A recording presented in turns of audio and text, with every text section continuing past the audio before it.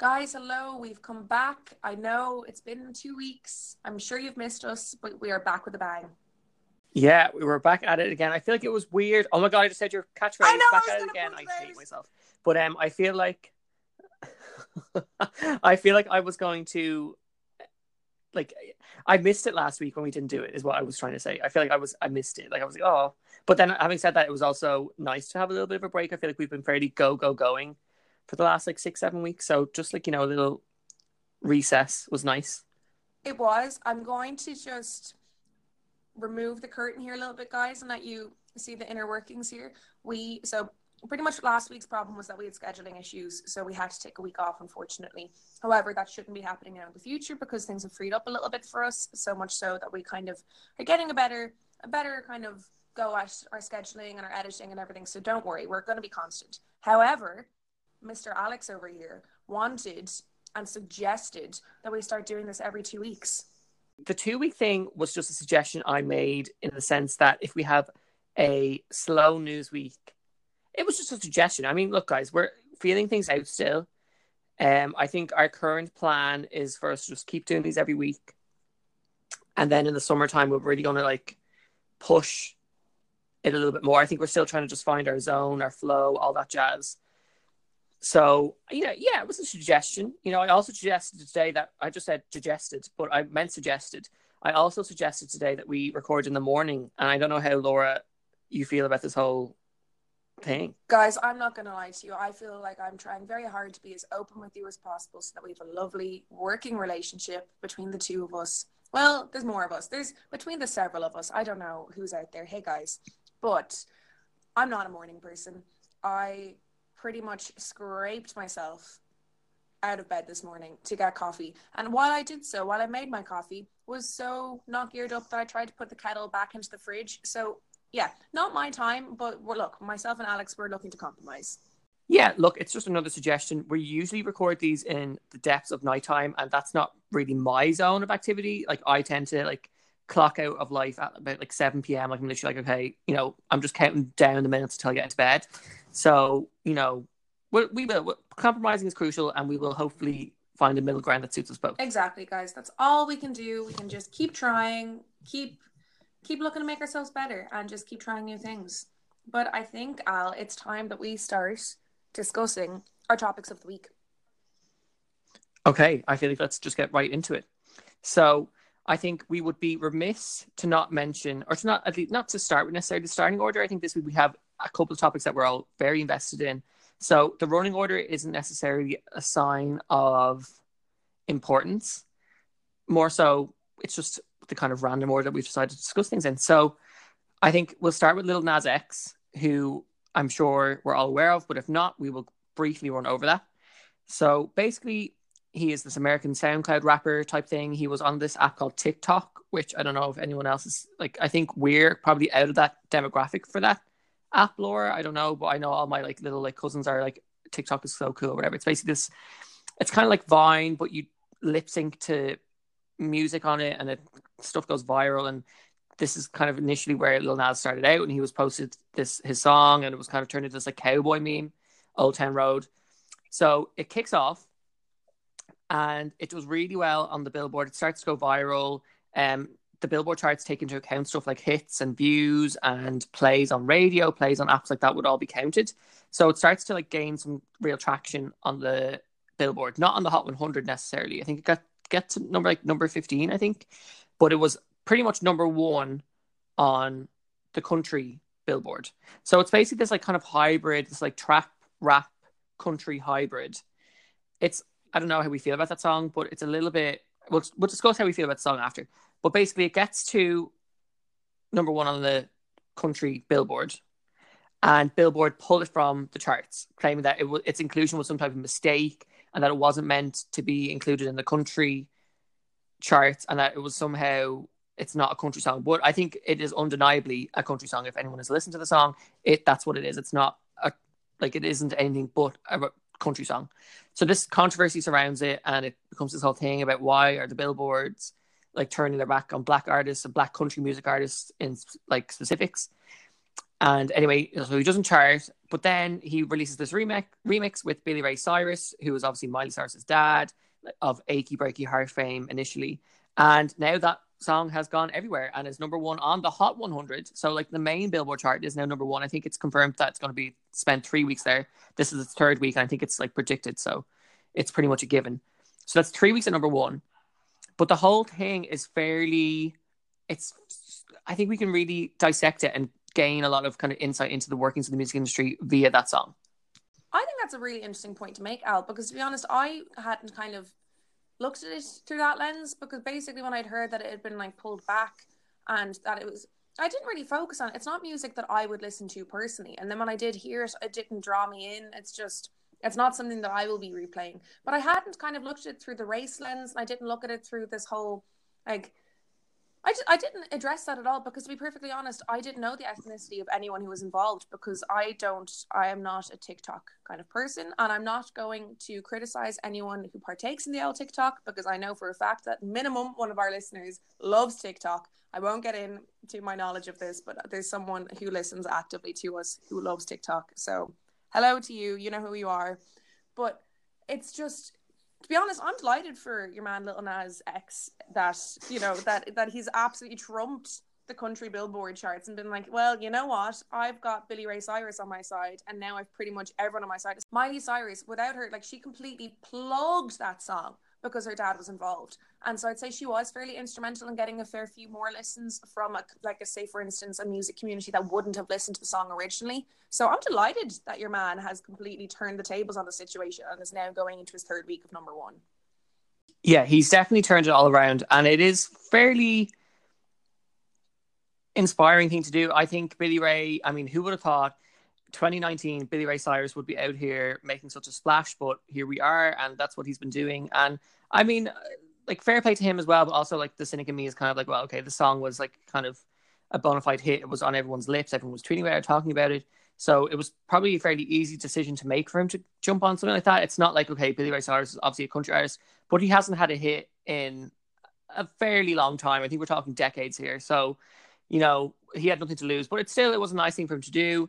I think the whole, you know, white country artist saving the black country artist is still like slightly problematic, but we're happy that everything's kind of turned around, and the song has at least found itself charting in the position that it deserved to be charted in. Definitely. And I think it is important for everyone to factor in the race lens, because again, like, say, for instance, I hadn't noticed it at all because it's not a song that I was particularly interested in, so therefore I wasn't looking into any videos and I wasn't looking into its origins. But I'm just, again, so I think what you're saying, that the whole kind of, say, for instance, like the what's the term I'm looking for here, the kind of the savior aspect, in terms of, like, without the white man the black man couldn't have prospered. And to be honest, there is evidence of that there, because it got pulled back from the country Billboard. But look, I'm happy for him that it's working out, and hopefully it's going to now open some doors into a reality as to where there are problems in the music industry still, because there just continues to be. But hopefully it just means that, say, for instance, if Lil Nas X has another song that is a banger, that he gets the recognition that he deserves for it. Yes, hopefully. I think it's interesting, just in a sense that, you know, white rappers aren't taken out of the, you know, the hip hop charts, or I don't know if there's a top rap 100. I don't think there is, actually. But in this case, a black artist was taken off the country chart, which was, you know, as we would assume, a hugely white-based genre. So, like, yeah, but I always think country is, as much as, like, country music, I think, has its really, like, adamant fans. It's very, for me, I struggle in the sense that I think it's very insular, and I think if you're not like a white straight man with a guitar, country doesn't really want to hear you. Or if then, you know, even if we are moving away from like that kind of stereotype and that kind of identification, someone like Casey Musgraves is shunned by the country world because she's a, you know, a kind of liberal woman, and, you know, she's into drugs, and like and that's enough for the country world to turn their back on her. So I'm not surprised that they didn't want a black artist at their, like, you know, the peak of their kind of charts. But I'm also, it's slightly worrying that they felt like they could still do it and there wouldn't be any type of repercussions, which thankfully there were some serious online debate about it, which is exactly the thing that you don't want your organization being discussed in. Again, a good point made. Like, it's kind of mad to still see how such a huge institution such as like the Billboard charts have this small branch office that can still have so much power in terms of how it's going to affect musicians today, and just because they don't conform to the ideals that they have. So look, again, Casey completely trumped them, as we saw in the Grammys and as we discussed a few earlier episodes on, and now Lil Nas X, and like, I'm just proud of the fact that they're making the waves that they should be, and that even that the internet is catching on to have these debates and to have these discussions, because so many things can just go, flying over our heads. So I'm glad people are catching these things. Yes, me too. But having said that, the song is trash. I don't want to listen to the song. I have no interest in the song. It's not, I feel like I don't like novelty pop, and it's not pop, but I think it's a novelty type of track. It's kind of like almost like a pastiche of both of those genres. So it's not my vibe, but it's clearly a lot of people's vibes. So well done, Lil Nas X. Yeah, well done, Lil Nas X. Again, it's not something that I am putting on my playlist or that I'm listening to every day, but if it floats your boat, guys, I'm happy that you like it. So I guess we can move on from Lil Nas X, and we're going to continue with, I guess, Black musicians. And we're probably going to talk about the most important Black artist of our time. Perhaps, probably the most important artist of our time, Beyonce. Okay, very bold statement to make, but go for it. Tell me. A bold statement, but I mean, I feel like I'm going to stand by it. So basically, Beyonce released her Netflix documentary on her Coachella set last year on Wednesday. It simultaneously dropped with a live album of said concert. And it's pretty much been a really, really strong reminder of the power that is Beyonce Knowles. I feel like she occupies this space in our culture that everything she seems to do is, unless Jay-Z's involved, I feel like the Jay-Z/Beyonce album, Everything Is Love, okay, yeah, it was nominated for a couple of Grammys, but it wasn't as like memeable or as kind of internet worthy or as zeitgeisty as anything else Beyonce ever does. This is definitely Homecoming. I'm talking about, is definitely zeitgeisty. It is definitely in the moment, like it's all anyone's talking about, and I would think rightfully so. Okay, so I feel I need to give myself a little preamble here. I like pretty much the majority of the world. I love Beyonce. I think her music is incredible. She's a phenomenal performer. She's kind of, in a way, I suppose some people kind of debate that she's like this goddess form. Some people debate that she's a bit of a robot because she's untouchable, because there's no one like her. Particularly, there's no other woman like her. There's no other Black artist like her. She's very in her own realm and she dominates it. Saying this, I haven't watched the documentary. I feel like throughout this whole podcast, I'm making myself seem really uncultured because I don't watch documentaries. The only reason why I haven't watched this one is I haven't had the opportunity to dedicate to it. However, I am, and I feel like Alex is going to kill me for this. I'm a little bit, I don't look at her with the rose-tinted glasses I feel everyone else does. I feel like I'm going to get so much backlash for this. I'm a little over the Beyonce effect. So here's what I think. I think as a culture, we can maybe be guilty of deifying Beyonce in the sense that I feel like we do create her as this god, as this sort of, everything she touches turns to gold. Basically, my introduction to the segment was fairly religious in nature, and I feel like she has kind of become a source of inspiration and also strength for many people that she probably didn't mean to become a source for those things, but she has become that.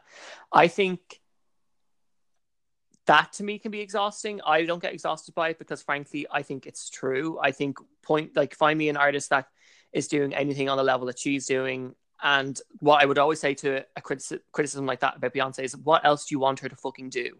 I literally don't know what else you want. Like, she sings, she dances, she does that better than pretty much everyone else in the game. Her meticulous nature in her set design, stage design, lighting, everything, costuming, it's all there. So I don't know where that criticism comes from, in the sense I don't know what else she can improve on. I think, do I understand the fatigue? Definitely. I can understand that maybe it's if it's not maybe someone who you particularly vibe with, it's a taste thing, that it's maybe annoying that she can be so revered, and it's a constant thing. She is never seemingly out of favor with the general public. We all love her, or at least a huge, maybe it's Twitterverse only loves her. Like, there are obviously people who don't like her, but I still think a lot of that discussion surrounding Beyonce, I think, has been earned. So I think you watch this film, and it is probably the most captivating concert film that I've ever seen. There's more to it than just the concert aspects to it, and even if there wasn't, the concert itself is fairly mesmerizing. That I would have enjoyed it anyway. But there are moments where you do, like, there's almost this humanization of Beyonce in this. It's a documentary, I guess. I think I used the word documentary, and it does document the making of the concert, but also obviously the concert itself. So you see her kind of behind the scenes. You see her kind of working with the choreographers, working with the instrumentalists, all these people, and she's like really hands-on. You see her talking to her dancers, you see her rehearsing, you see her discussing how she was supposed to perform at Coachella the year before, but then she falls surprisingly pregnant, she has to cancel. You see her struggling to lose the weight. She tells you what she has to do that she loses all that weight. It sounds intense. She basically doesn't eat anything. She lists off all the things that she doesn't eat, and I was literally sat there, I was like, what does she fucking eat then? She must eat just lettuce, and that's kind of it. But that was like the level of dedication and determination to do what she was going to do at Coachella last year was enough to push her through that.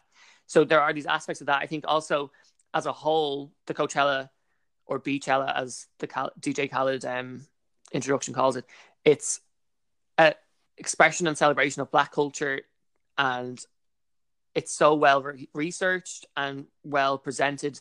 I don't know what else we want from this woman. So the documentary is littered with Black author quotes from Black authors. Sorry, should I say? So Toni Morrison is there, who wrote The Color Purple. Alice Walker is also in there. So it's literally everything about this is a celebration of Black culture.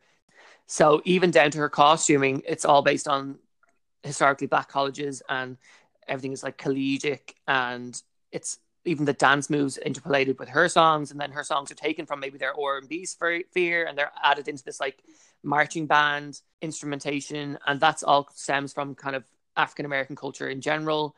And the willingness of her to just let her music kind of be, not let her, she I think is dictating this, but enabling her music to be changed and contorted into different genres in order to express what her culture is, I think is really, really important, and also really interesting to watch. She basically says it within the first 10, 20 minutes. She says that when she was asked to Coachella, it wasn't about getting her flower crown, which is a very Coachella image, these white long-haired girls walking around with denim shorts and crowns of flowers in their hair. Instead, it was about showing her culture to members of her own culture, but also the world in general. And I think it's a really powerful statement. And I think, not that you can't criticize Beyonce. I feel you can do that. I think sometimes it can be, you can critique her music, you can critique maybe how she carries herself sometimes, if that's your vibe. But for me, I fall firmly on the space that she is the most important musician of our time, and is continuing to prove that, to me at least. And I think when you watch this documentary, moves even away from Black culture and moves more into even a Black lives type of thing. It's this is how important we are. And I think it's a really, I don't know. I couldn't find fault with it. The only fault I have with it, and it's a fault that I had with it's actually the concert in general, is they're called the Bugaboos, and they're these male dance troupe, and I find their segments really, really tiresome. I'm they're not funny, they're not anything, and it's a weird moment for Beyonce to kind of chill out, I think, a little bit, and she kind of walks with them, and as opposed to giving it socks. The energy levels, other than that, it's at 100 the entire time, and it never falters. The moves never falters. Her voice never falters. But that is the one aspect, and that's not even it's literally not. It's nothing. But if I had to really nitpick, it's that I'm kind of did we need this? She brings out all these important people. Sorry, I'm talking a very long time here, but she brings out all these important people. She brings out Destiny's Child. She brings out Solange. Jay-Z, of course, makes his mandatory appearance. And I feel her music soars, her voice soars, she soars, everything that she touches is golden. And yes, that's how I feel about the whole thing. Okay, there's two things that I'm going to touch on here just before we move off of Beyonce, because originally this was supposed to be more of a documentary review and kind of saying the importance of it. But I just want to kind of touch on things that you've said about the documentary and Beyonce in general. So when I said that I'm over the whole Beyonce effect, it's not a case of I'm over Beyonce. Her talent is undeniable. I love her music. I continue to listen to her music every time something new is released or going back to her older stuff. Like, she's an incredible artist. She's one of the best vocalists out there, and she has been for years. Her vocals only seem to improve throughout the years. It's incredible. And yet at the same time, she's been so well trained for years. She's an incredible dancer. And I love the fact that she is so heavy-handed in the design work of as to how she's going to produce her concerts. It's incredible. This was seen before, like in other videos that she's done, like in prior run-ups, like she does her tour video diaries and everything, and you can see how involved she is, and you can see how much, like, she, when I say struggles, I don't mean this in a derogatory sense, like, oh, she's struggling, but like how much she like is struggling because she's putting in so many hours into getting the choreography right, so many hours into making sure that the lights are correct. Like, she barely sleeps, so she's just struggling through these days of making everything perfect. And I think the fact that she is a perfectionist, you can see that in any of her work. It's brilliant. When I say I'm over the Beyonce effect, I'm over the whole sense of, if she releases something new, if this documentary comes out, if anything is released by her, the world explodes. And obviously I'm very happy for the fact that she has such an incredible fan base, and she has such a supportive fan base, and she kind of transcends a lot of different music genres, and a lot of people are excited by her. But I hate this animosity people have towards people who aren't particularly fond of her music, or, as you were saying, something to do with like the way she carries herself. Some people just like to kick off on that so hugely because of the fact people idolize her to an extent that it's, like you were saying before, it's turning into her god. So for someone to not even come at her, and people do, of course they do, people try to find problems with everyone, but to come at someone for not wanting to listen to her newest album, to not wanting to watch the documentary, the animosity there is on a scale that I've never experienced with any other artist. And that for me is the Beyonce effect that I'm over. It's not Beyonce herself, but this whole Beyonce realm. It's that effect that I'm over, because it can just be so intense. Yeah, I can understand that. It is definitely an intense fan base. The Beehive does not take more than, I think, any other fan bases. I feel like in general all fan bases are annoying, like low key. So I think we can agree on that. What I would still say is, I think for a lot of people, maybe because Beyonce is so like racially motivated in how she expresses herself and her music, and even in this documentary, in this film, in this set, everything is very aware of her culture, that sometimes maybe people can be kind of flippantly dismissive of Beyonce, and it can come across like exactly that. It can come across as dismissive, and there isn't much more that woman can do. So while I feel like all that kind of godlike persona that we've given her, I feel is well earned, I can understand people not really getting it. But I think then when you start to critique someone like Beyonce, you have to be careful of how you do it. And I think maybe sometimes people aren't necessarily doing that. I think people can be very, she gets up there and she shakes her ass and she talks about sex and she does this and this and that. And it's like, okay, that rings a little bit maybe, that if that, like, why is that unfair for her to do? Is it because she's like a powerful black woman that you have this issue with? And I feel like a lot of the issues that people have with her can be kind of diluted down into that. And that's not to say that most people are. There are people, like, people have different tastes. Like, people don't like R&B, people don't like female voices, people don't like, maybe kind of trap beats, or people don't like Jay-Z even, which might mean that they don't like her. So there are all these different things, but I feel like sometimes there's definitely an air that race does play a huge part into people's reaction to her. And that if that was even someone, okay, let me just critique one of my own faves. I love Taylor Swift. Also, new single coming out next week. I know I mentioned it before. I got the month wrong, but I was the inside loop. I had it, but I was just a month out. It was like an American thing. It was like American dates. But even someone like her, who was often compared to Beyonce, like, there is no comparison there. Okay, the only thing I would compare Taylor Swift to Beyonce with is maybe songwriting. Beyonce songwriting credits have been hugely discussed in the past, where she seems to be involved in every single song, but maybe her actual kind of the level of input that she's having is maybe questionable, where someone like Taylor Swift is very much from the, strumming of the first chord. She is there, she's writing these songs.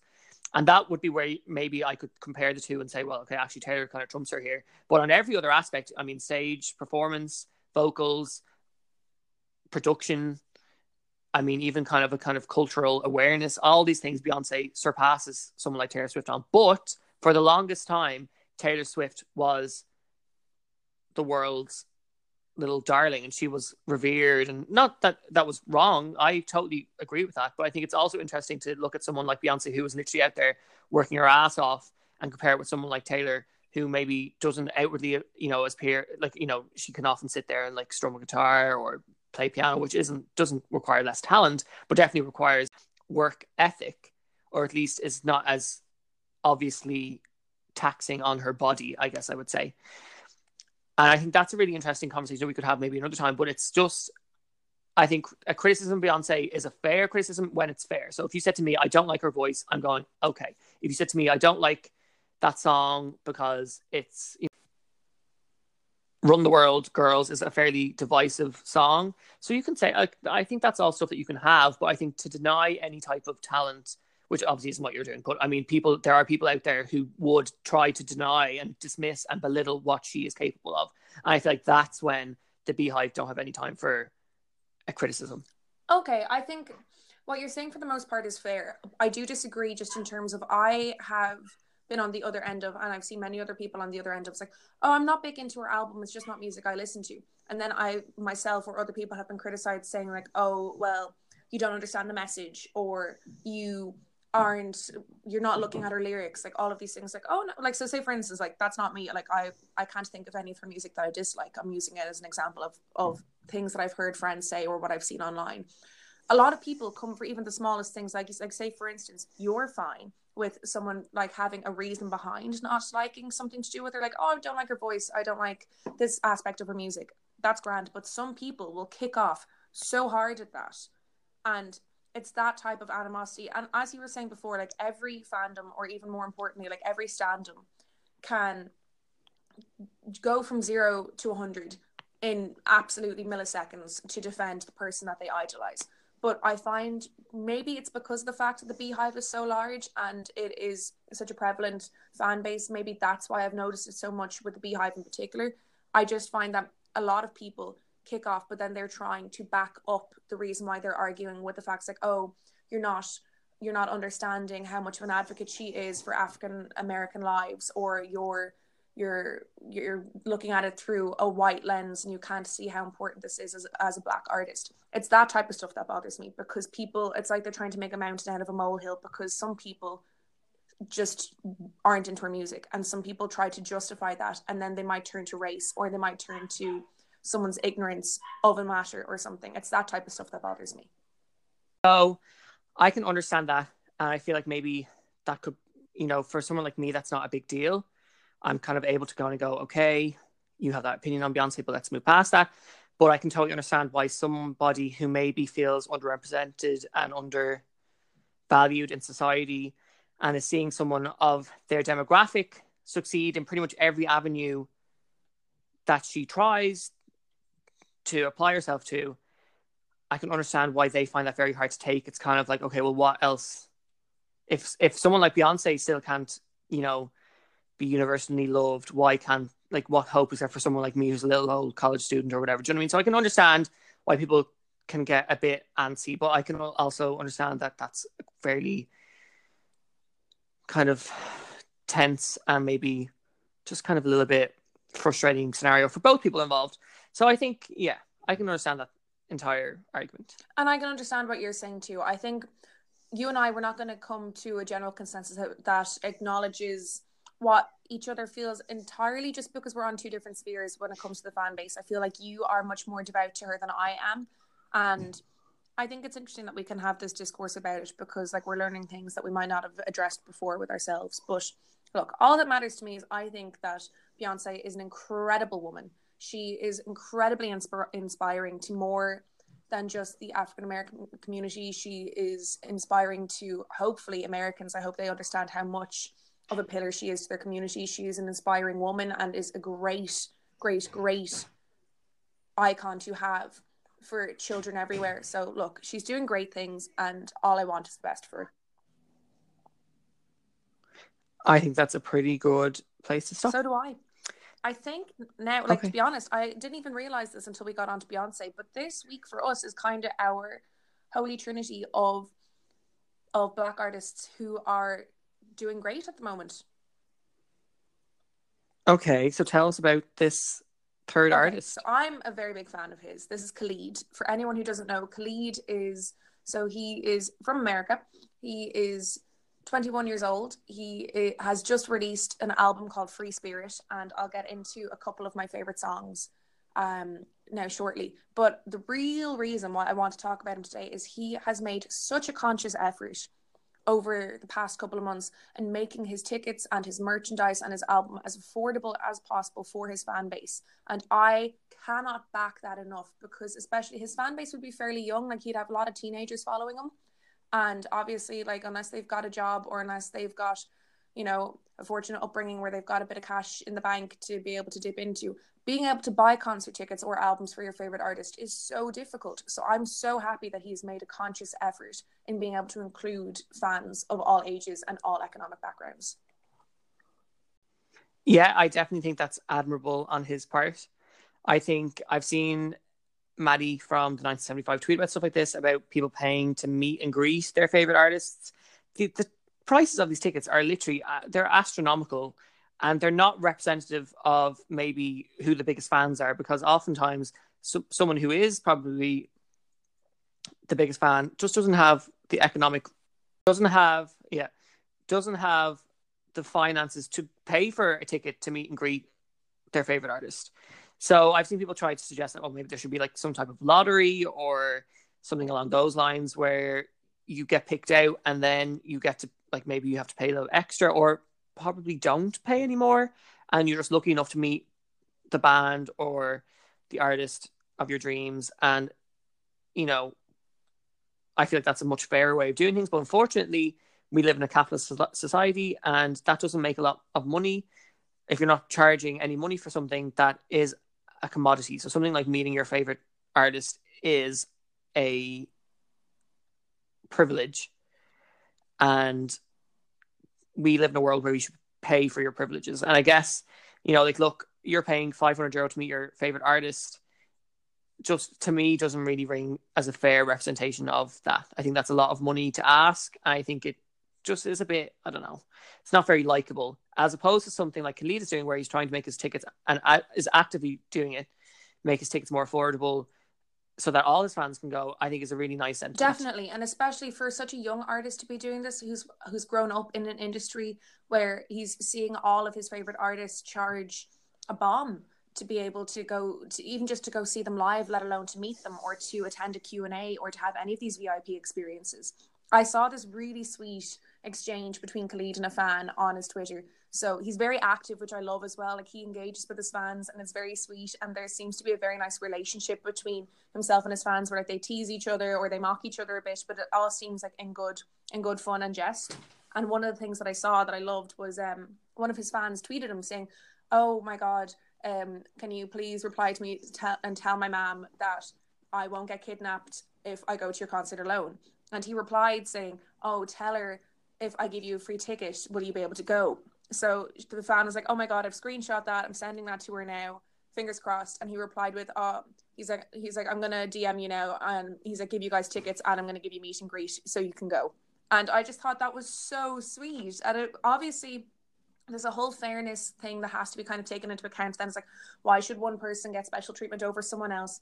But just the fact that he engaged and listened and tried to help get a fan to his show and was giving out of pocket tickets to this fan and to her mom or to her friend or to whoever, just so that she can see one of her favorite artists in person. I love that. I think it's so sweet. And it kind of, for me, it kind of emulates the whole lottery experience in terms of, you know, some people get lucky and some people don't, but, like, that's life. So I'm so happy for that fan that she gets to experience that.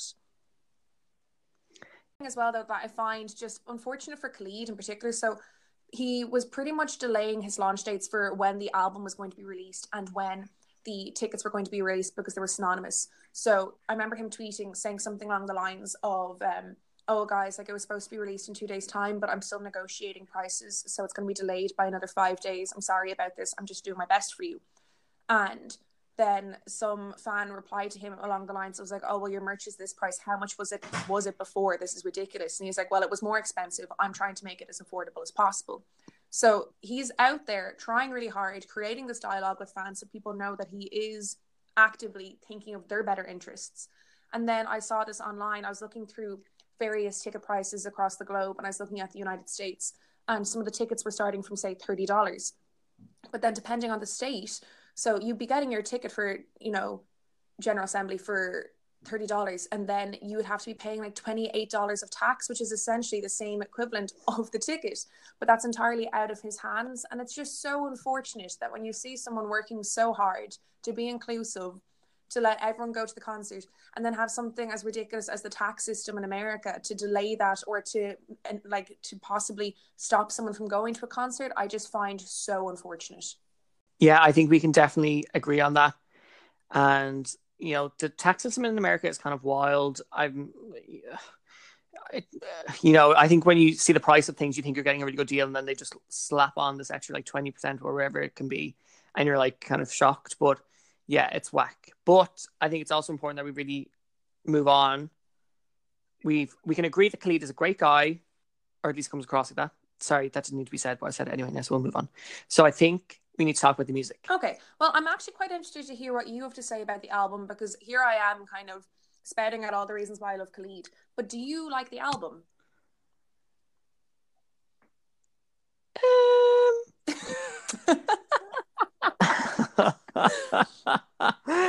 Okay. Do I like the... I don't know. No, I don't like the album. I don't think it's bad. I don't think he makes bad music by any stretch of the imagination. I'm sorry, Laura, I'm going to drag you, but I can't help myself once something gets in my head. He reminds me a little bit of Shawn Mendes in the sense that he's not making objectively bad. Oh my... Well, you haven't let me finish the sentence yet. He's not making objectively bad music, but he's just making music that I just don't care about. I don't care about it because it doesn't do enough, in the sense that it's all so flat and everything is very one-dimensional and everything is very by the numbers. There's no experimentation or, widening of anything. And look, music doesn't always have to be like that. And sometimes a bop is a bop. And I love, I can really recognize bops. I love a bop. But I think a lot of those songs don't even work on that level. Now, he has some good songs on it. I took notes while I was listening to the album. And frankly, I'm like, I think it could have really done with some editing. I think we could have gotten rid of 5 songs there and I wouldn't have cared. And I think the album would be stronger for it. I think sometimes people can get a little bit overzealous and putting on I think this is 17 tracks long. Like, that's a lot of songs. And realistically, they're not all great. You know what I mean? Like, something, even I would say, not to bring in my fave, but if I'm talking about Ariana, if she had a 17 track album, I wouldn't vibe with every song on that album either. So a lot of times I think, and it's a sign of a really strong artist, I think, is the ability to cut down tracks and to edit stuff out and get rid of stuff that is unnecessary and to take that out. And I feel like Khalid doesn't have that yet. And a lot of the songs for me melted into one. I found it repetitive. I find his voice can be fairly monotonous and almost kind of gloomy. It's, I don't know. There are some songs I like. So, okay. I think the intro is amazing, which is whack to me. That, first of all, it's called Intro. And it's quite possibly one of the best songs on the album. I think does that and Miss Justice. I like Better. I like Right Back. I like Don't Pretend. And I like 21. And everything else to me is faceless Spotify music that doesn't stand out from anything else that you could hear on Spotify playlist somewhere. And maybe I'm just not getting the Khalid thing. And like I said, it's not that I just like him. I think he's a nice person. I think objectively his voice is, and I wouldn't say good, but I would say interesting. His tone is good, and his diction is terrible, but we'll move past that. But it's all a bit nothing to me, I think, is my general concept. Look, if I'm honest, if I didn't do this podcast, I wouldn't have listened to it, and I wouldn't have formed an opinion on it, because it would have been that amount of nothingness that I would have just forgotten that I'd listened to it already. But for the sake of the podcast, I try to retain some type of opinion on it. Okay, guys, I do wish you could see me right now, because I'm like, I feel like I've just taken punches to the gut there. Whoa, you kicked off. Oh, did I? I thought I was being restrained. No, Alex, there was no restraint there. Poor Khalid, his wig is like in a whole different continent now. He has been snatched. Oh my God. Right. Okay, so first of all, I need to apologize to any listeners who were possibly listening with headphones when I kicked off when Alex said anything about Shawn Mendes. That was involuntary. It's just my visceral instinct to defend the man that I love. So I'm sorry for anyone when I kicked off there a minute ago. Now, back to Khalid. I won't lie. I think, now, in fairness, fair play to you at least for listening to it, even on behalf of the podcast, so that you could formulate an opinion. That is very good. I do think you are being particularly harsh, but I think it could just be the fact that you don't tend to go for artists who, like, you don't tend to go for male singing artists. That's your demographic, and that's all G, because I'm, as we were saying before in different episodes, I'm the same. I'm on the opposite end of the sphere, and I tend to not listen to women as much. However, I respect what you said in terms of, like, you know, a good artist is a person who can distill down their album and, you know, have only select few tracks. Say, for instance, that most artists tend to go for 14 tracks. We'll say, well, it depends on the artist. Some people tend to distill down too much and can go for 10. There's not one track on this that I dislike. And for me, that's big. Like, I will listen to copious amounts of music every day. You know, albums that I've listened to for years, new albums, and there will tend to be skips for me. There's nothing on this that I'm wanting to skip. No, actually, no, I will lie. The only one that I do want to skip is Talk, but that's just because I've heard it too much on the radio. So, okay, well, let me just interject really quickly there. Talk is probably my favorite song. Oh my I think God. it's the one. I think it's the one song that pops.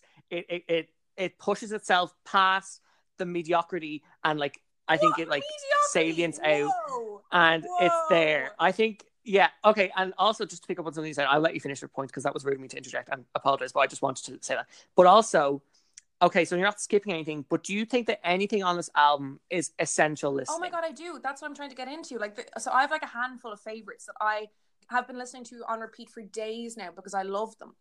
So for me, okay, my favorite, ultimate favorite is Free Spirit. I think that is a beautiful song.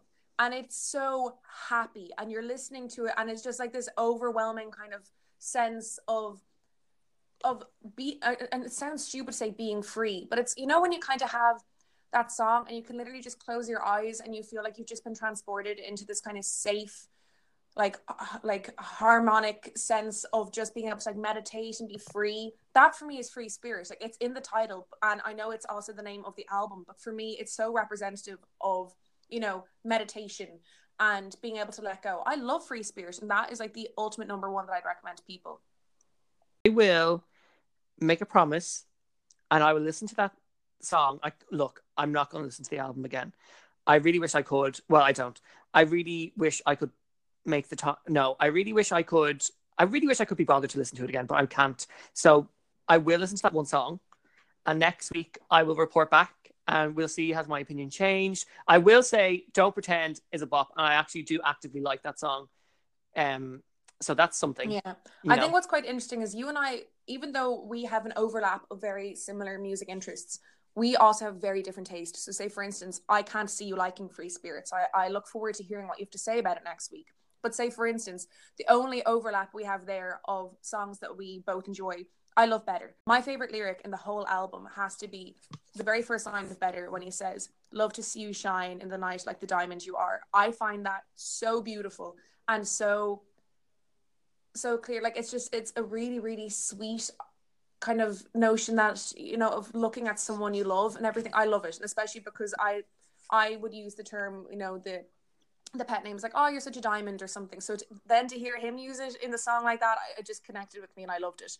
But I think Better is an amazing song, and I love even the soundbite at the very start of him talking to who could even be, you know, the woman in question that he's actually singing about. But it's just, no, I think it's great. I love it. Okay, so just to take that aspect of it, okay, the lyrics for me I struggle with because I think his diction is so poor. I struggle to understand what he says a lot of the time. And maybe if I was listening with like, you know, kind of like Genius up or something, so I could see the lyrics, it might help my reaction to the album.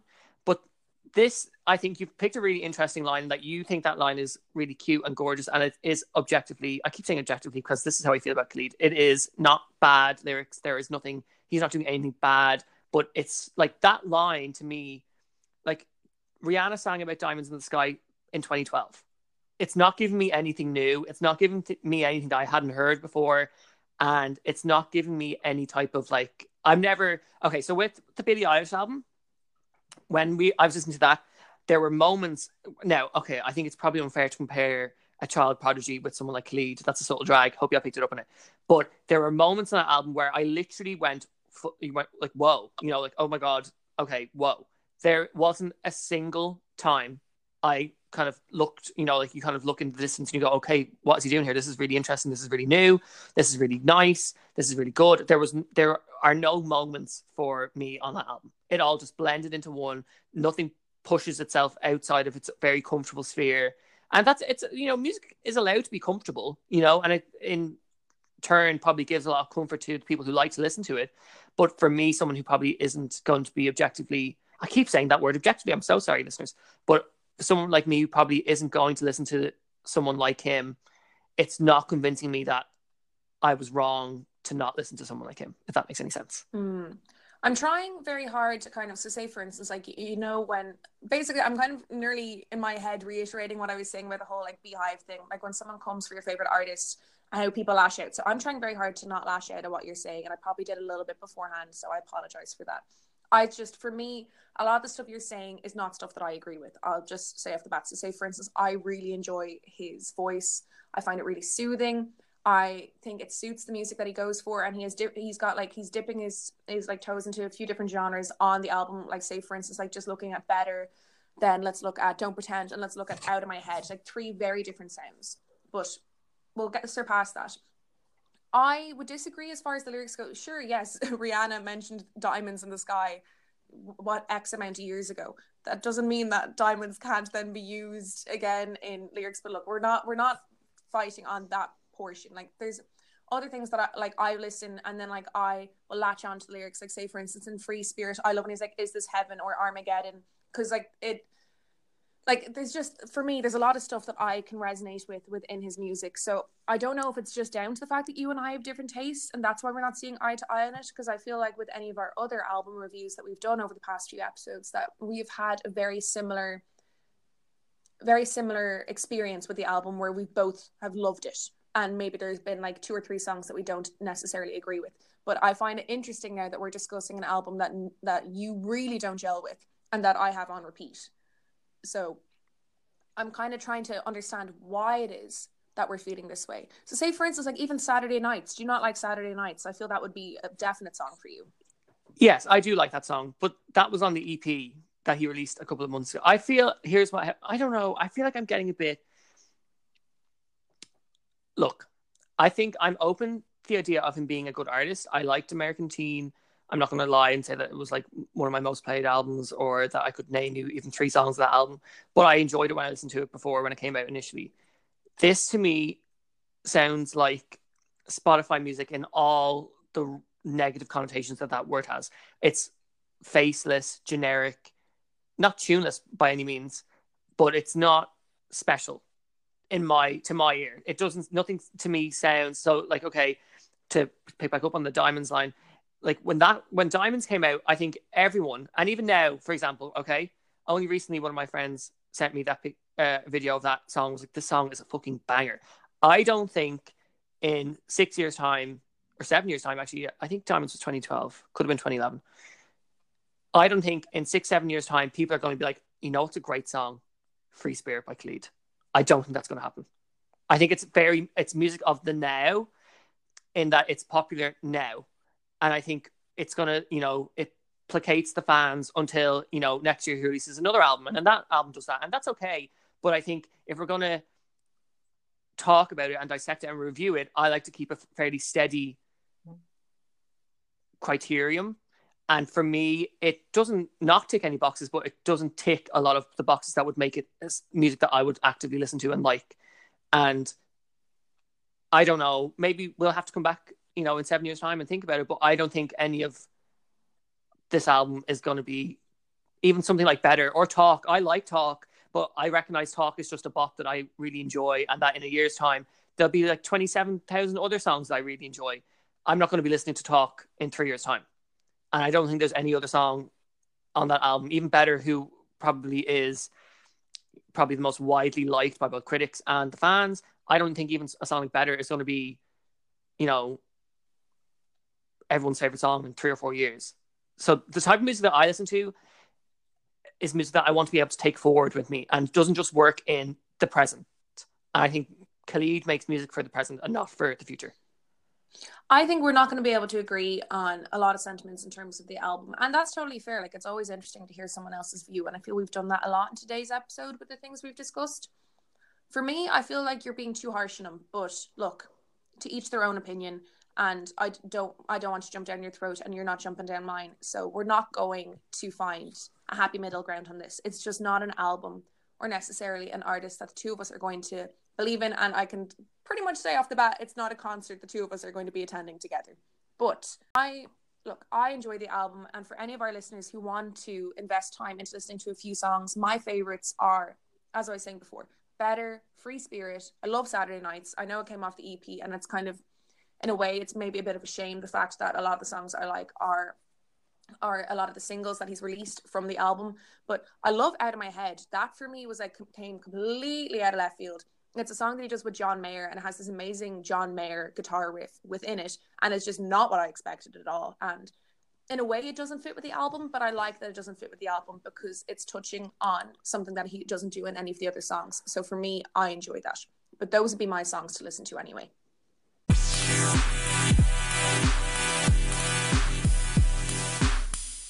So we're now going to turn our attention to quite possibly one of the most important TV shows of all time, Game of Thrones. So if you don't want to be spoiled, if you don't watch, if you don't have any interest, whatever your reasoning might be, this is your spoiler warning.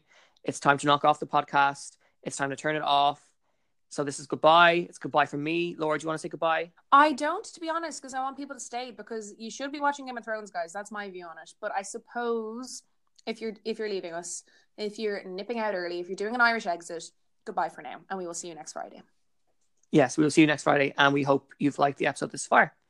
Okay. So I'm really excited about this. I love Game of Thrones. I've been watching it for...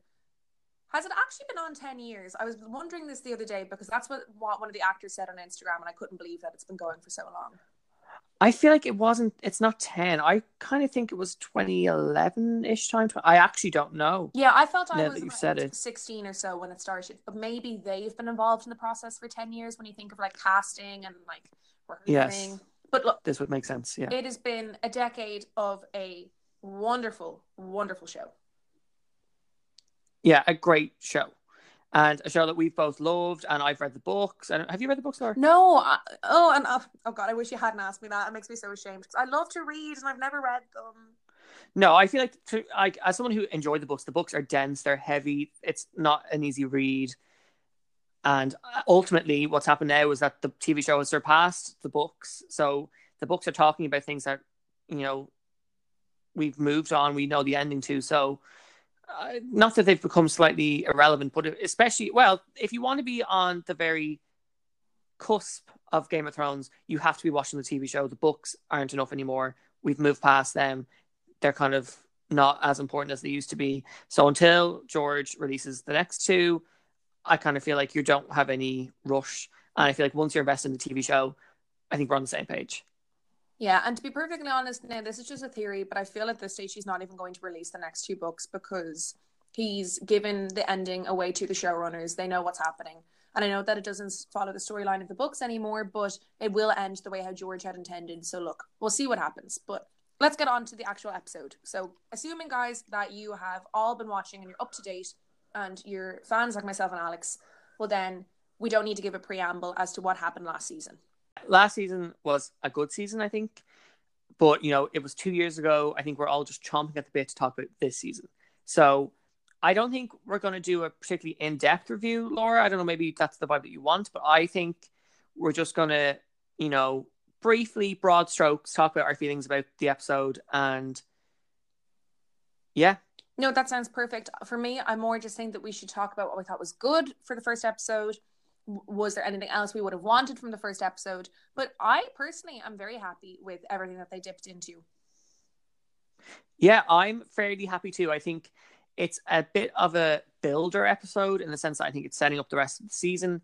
But I'm glad that we seem to at least have gotten all our important players to their spots in a quickly. And I think last season we had a couple of times where people would just run and 20 minutes later they'd be back where it took a whole episode for them to get to the previously, and there was this kind of time jumping aspect. I feel like I didn't notice anything like that in this first episode, but we seemed to have gotten everyone to where they needed to be fairly quickly and accurately. So I'm happy about that. I think visually everything is on point. There are a couple of great lines in this episode as well, which I forgot. It's because it's been so long since I watched it. I think I kind of forgot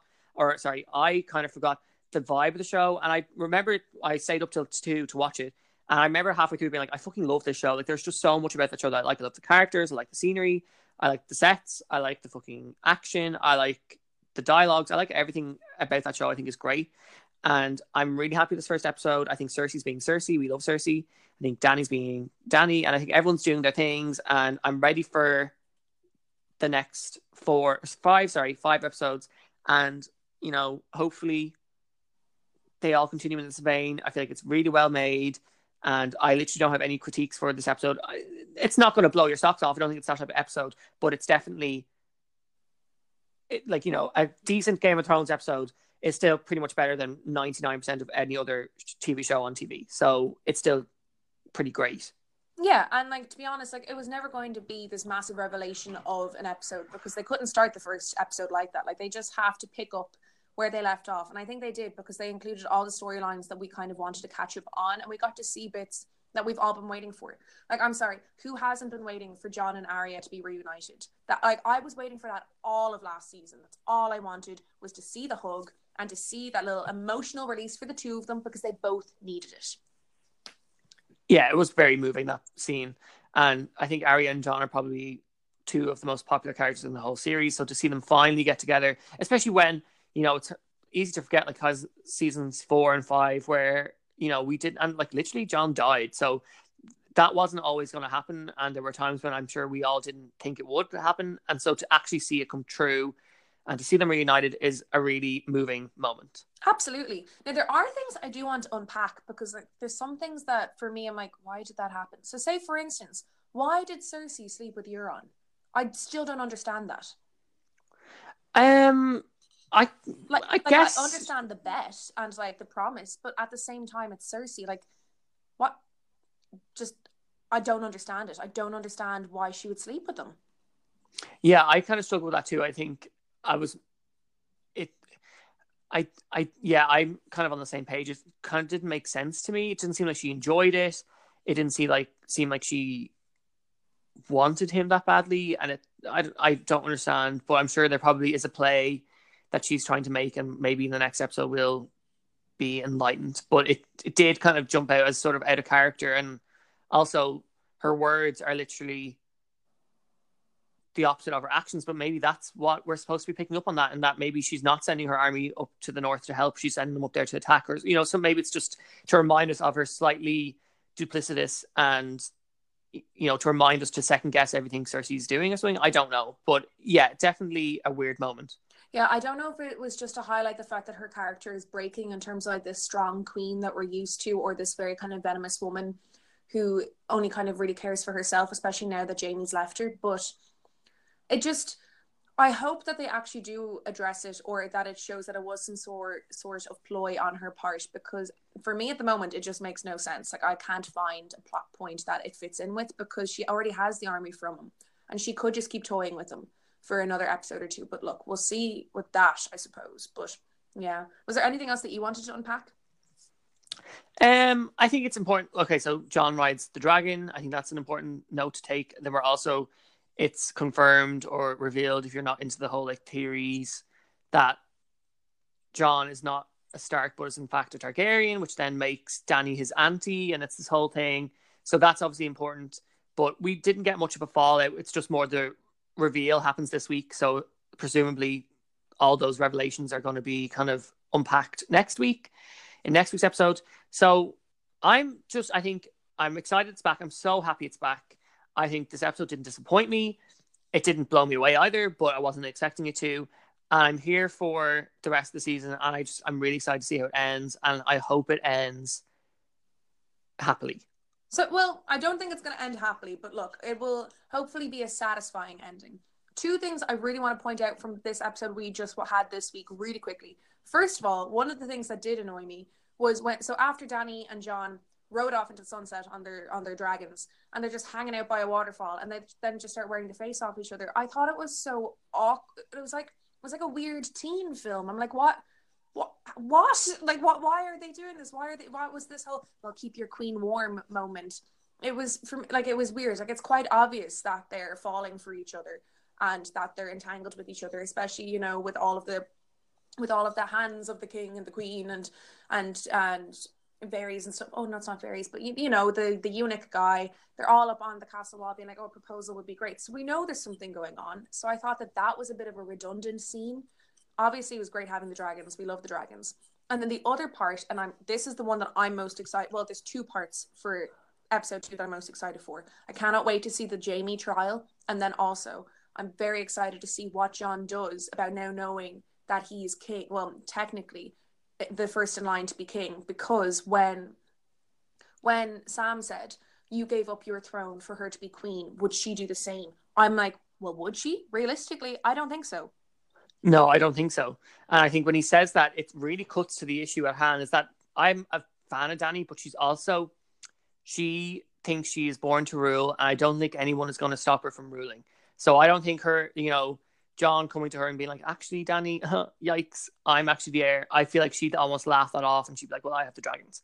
So I think we're setting up this sort of, I don't think we're going to see the fallout from that revelation next episode. I feel like that might be something that we see in a later time. But I'm also thinking, does he need to rule? So, in the sense that she's seems to be more than capable of doing that. Does, you know, and if presumably they rule together, does he need to be more than what he is to her now? I don't know. We'll have to find out. We will. So I have an endgame theory, and I don't know whether I should reveal it this week or next week, but what do you think, Al? Should I go with my theory? I feel like do it this week. Okay, let's go for it. Let's see. It'll be more impressive if you're right. I feel I won't be, but anyone I've told this theory to has said that they would like this to happen. Basically, okay, my theory for the end game is going to be, I think Dany's going to die because no one wants her to die because she's a fan favorite. And like, she's been through so much that for her to die before she either gets to the throne or before something's decided might be anticlimactic. But what I think will happen is, I think she's going to die. She could be pregnant. We'll glaze over that because at the moment it's just a bit awkward. And I think everyone's going to want Jon to assume the throne. Jon has never wanted the throne. He's never wanted to be king. It's not anything that's ever been on his bucket list. It's kind of a role he's always had to assume for someone else in order to like draw a community together. And he's done it very well, and I think he is an incredible leader. However, I think Dany's going to die. Everyone is going to want him to assume the throne then and be like, "Look, you're the leader we all want." And he's like, "No, I don't want this." And instead, I think he's going to set up like a democratic parliament where everyone is going to have their own figurehead from each kind of community and each state within Westeros, so that this will be the beginning of democracy then. And instead of having this like one king or this one dictator or this one whoever, it's going to set up this new founded government and this new way of having a governing body throughout all of Westeros. And that's what I think will possibly happen, or I think what should happen, because the only person everyone's going to want to assume the throne will be Jon, because pretty much everyone else now has been ruled out, and I don't think he's going to want that, and that's why I think he's going to set up this democratic parliament, which I think would be a really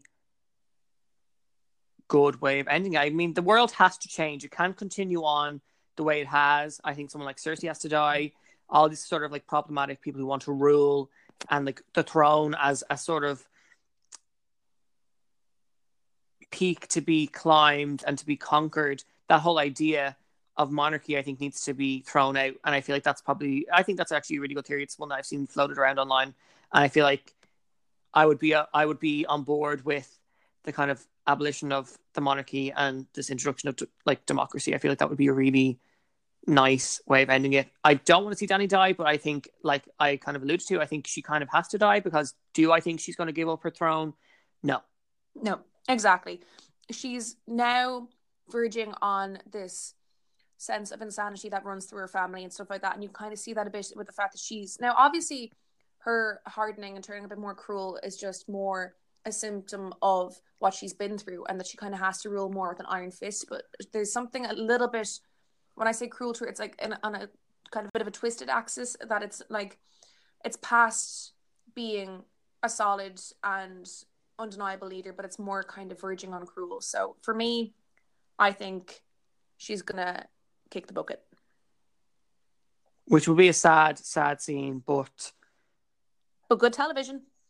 Good television. I think that sentence could be used in Game of Thrones reviews. I hope to see us on the cover of the box set when it, eventually is released. Yeah, obviously we're going to be the dragons. Oh, interesting. Okay, I think I'm Drogon. Well, I suppose you are older, so I'll allow it.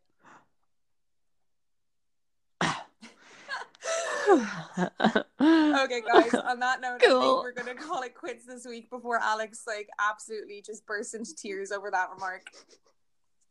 Yes, I think that's a good place to end it before I unfriend and block Laura Madonna on all social media platforms. So we hope you didn't miss us too much last week. We're back to our weekly drops. So this week. I feel like we've really, I don't think we missed a step. I feel like we've, found our footing quite quickly.